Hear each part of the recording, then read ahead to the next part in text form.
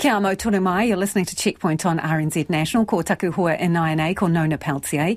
Nona joins us in the studio to talk all things business. Let's start with Spark. The board's been challenged on the reasons behind selling part of its tower infrastructure to a Canadian investor. What's the concern? Yeah, so this was announced before, but there was the annual meeting today. And annual meetings are an opportunity for shareholders to tell the boards what they think of the company's decisions over the past year. And in this case, Spark had sold their tower infrastructure. It's not the first time or the only time we've heard of telcos wanting to do that. It's infrastructure that they don't need to own. They want to own the technology and they want to invest in digital and that sort of thing. So they sold 70% of that business to the Ontario Teachers Pension Plan Board. It valued TowerCo at nearly $1.18 billion.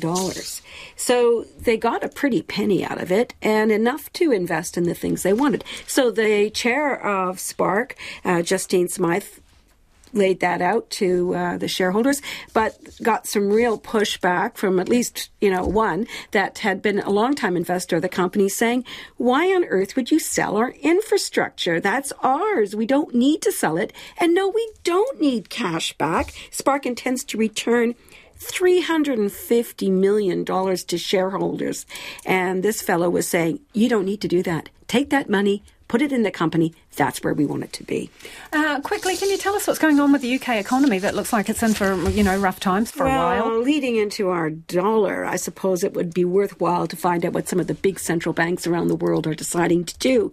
And in this case, the UK economy is not looking very well, and it's expected to be in for much tougher times, with inflation expected to peak at 11%. That's annual inflation.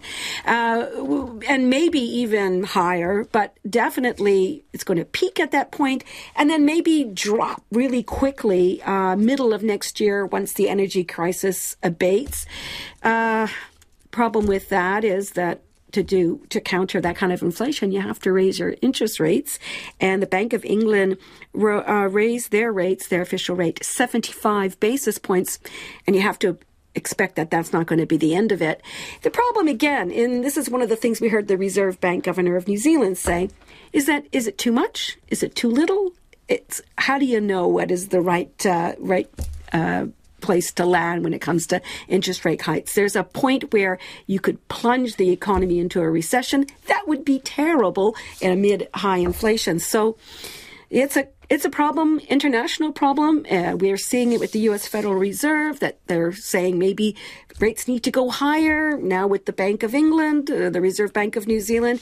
We're going to hear from them later this month. But look, I can tell you one thing. It looks like everything's going up. Skates on for the market. No, right. NZX Top 50 Index rose 0.4% today. That was a 46-point gain to 11,231. And part of that was a lift in Sky on the expectation of that big return of shareholder funds.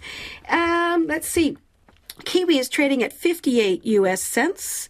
And that was after all these other currencies going their way. 91.7 Australian. That was partly because the Reserve Bank has also downgraded its economic outlook.